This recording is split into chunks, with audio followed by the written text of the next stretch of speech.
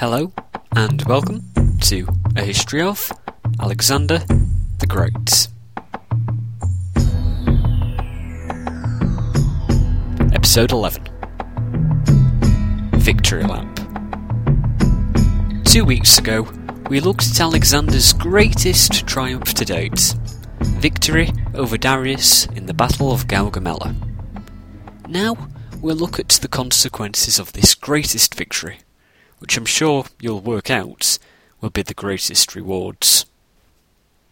Firstly though, let's take a look at what Darius was up to. Darius needed to get away. He needed to put as much distance between himself and Alexander as he could, as quickly as possible. So, where to go? Obviously, he couldn't go west, as that was now controlled by Alexander. He would have to retreat into the interior of his empire. He had roughly two routes he could go, either southeast into Babylonia, or slightly less to southeast to Ecbatana in Media. Darius chose Media. Media was a much harder region to travel through, being through the mountains, which would be awkward for Alexander's large force, and not too bad for Darius's small few thousand followers, while Babylonia was an easy route for any force. Babylonia was also the route to some of the richest cities of the Persian Empire, Persepolis, Susa, and of course, Babylon. So, guessing that Alexander would head to Babylon, he went to Ecbatana. His guess proved right. Alexander went straight to Babylon from Arbela. He approached the city in battle formation, not sure on what reception he would get. Remember, it wasn't clear by this stage how things would turn out. After the last time he had routed Darius at Issus, he had spent 7 months camped outside Tyre. There was no guarantee that Babylon would be any different.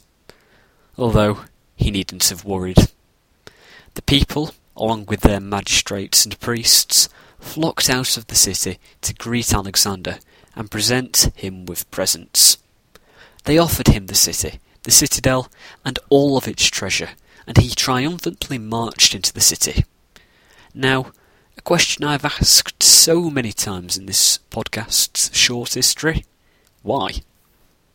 There are, of course, the more general reasons that would cause many more cities and regions to surrender without a fight. He had, after all, just defeated Darius's huge army in the plains which favoured Darius's forces. He already had control of the Western Persian Empire, and had taken Tyre, the untakeable city. But there are other reasons which are specific to Babylon.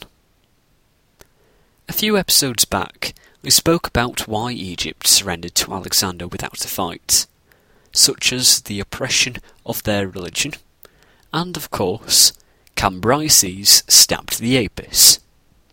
The Persians did not stab the Babylonian Apis, mostly because there wasn't a Babylonian Apis, but you get the feeling that they would have done if given a chance.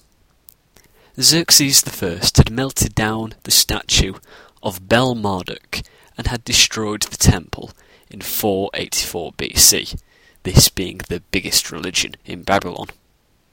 He destroyed the kingdom of Babylon as well around this time. I don't mean that he conquered it, it was already well under Achaemenid control. What I mean is, he didn't take the title of King of Babylon. He used many other titles, such as King of Kings, but refused to take this title, which his father, Darius the Great, had used. The Babylonians were vexed. They rebelled several times in the 480s, but couldn't throw off the Persian yoke. When Alexander came knocking, they were more than ready to embrace him. Alexander merely had to order the temple rebuilt, and the people loved him. While in Babylon, Alexander did the usual things, that is, make sacrifices and appoint governors. I bring this up due to 2 points of interest. Firstly, he continued being respectful towards Babylonian religion, following the instructions of the Chaldeans, which is a fancy word for the priests of Baal-Marduk. Remember the Chaldeans, as if you're feeling superstitious, they play a huge part in the death of Alexander. The second thing is that Musaeus was appointed governor of the city. So what, you ask? Well, Musaeus was the first Oriental governor of a region. That's significant. There is also the question of why Musaeus was given that honour, given that he fought against Alexander at Gaugamela. It has been suggested, either from the role he played at Gaugamela, as he had been one of the best of the Persian generals, and this could be a sign of Alexander trying to forgive him, and show a new cooperation between the Macedonians and Persians. Or it could be that Musaeus was somehow involved in organising the surrender of Babylon. We just don't know. Either way, Alexander headed out of Babylon and made his way to Susa. On this march, or at some other point in Babylonia, Alexander is said to have conducted some scientific experiments. Alexander is said to have been impressed by some naphtha which gushed out of the earth. This naphtha was apparently like bitumen and was highly flammable.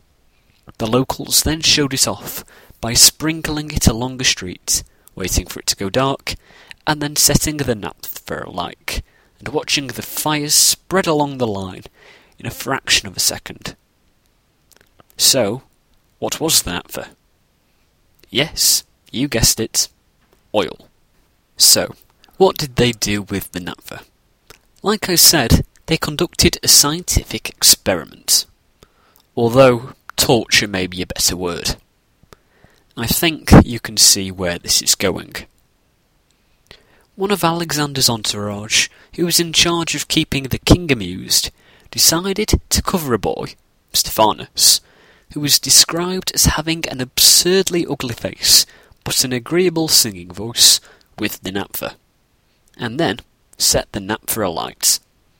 If the naphtha burned and wouldn't be put out, it would show off the power of it. For reasons I don't understand at all, although I guess he was under significant pressure, the boy agreed to this experiment. As soon as he had been anointed with the naphtha, flames broke out all over his body, and Alexander feared for the boy's life. By chance, there were many attendants nearby carrying water for the king's bath, who with great difficulty put the fire out. The boy, obviously, was severely burned and was critically ill for a long time afterwards. That is all Plutarch says on the matter, so I think we're to assume that the boy survived. Well, that was a lovely story, wasn't it, boys and girls? Well, let's carry on with the narrative, for some non-setting people on fire activity.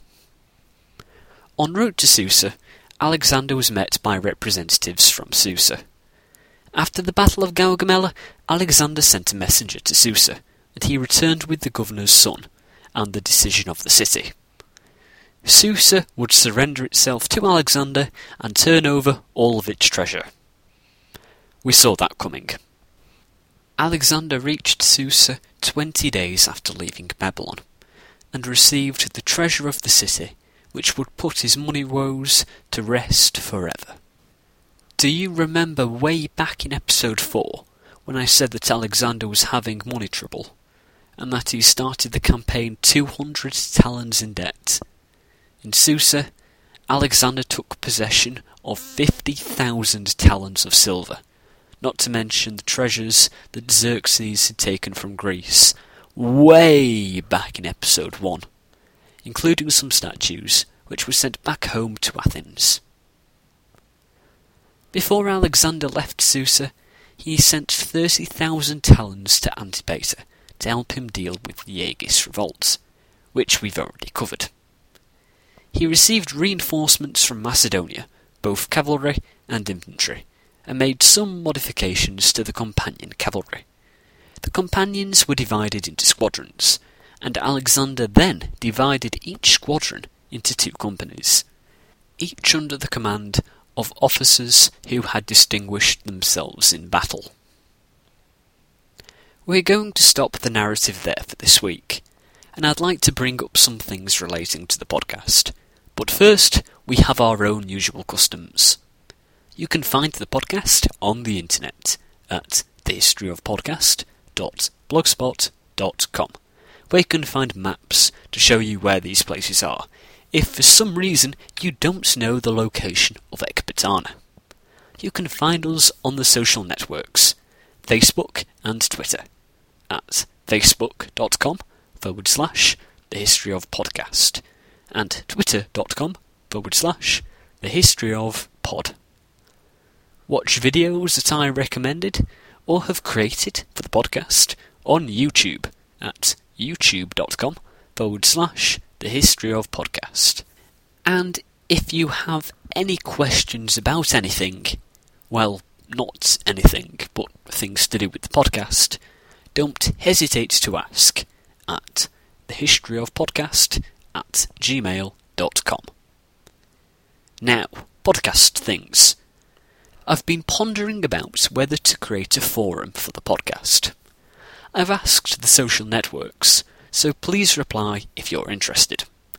Hopefully, if we do, we can get some interactivity and discussions going. The second thing, and I know this is cliché, is thank you.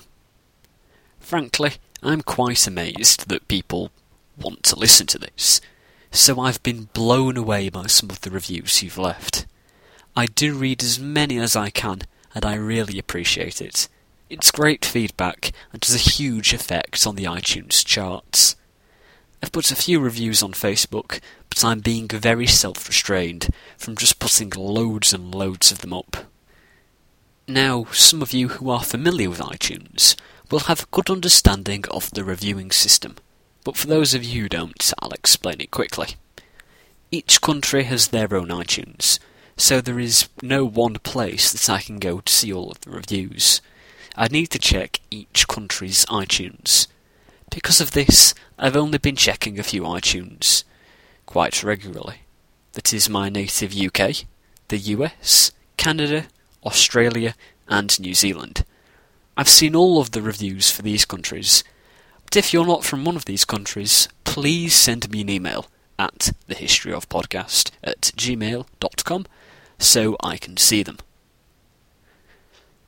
Join us next week as we move Alexander out of Susa as he heads for Persepolis and invades Persia itself.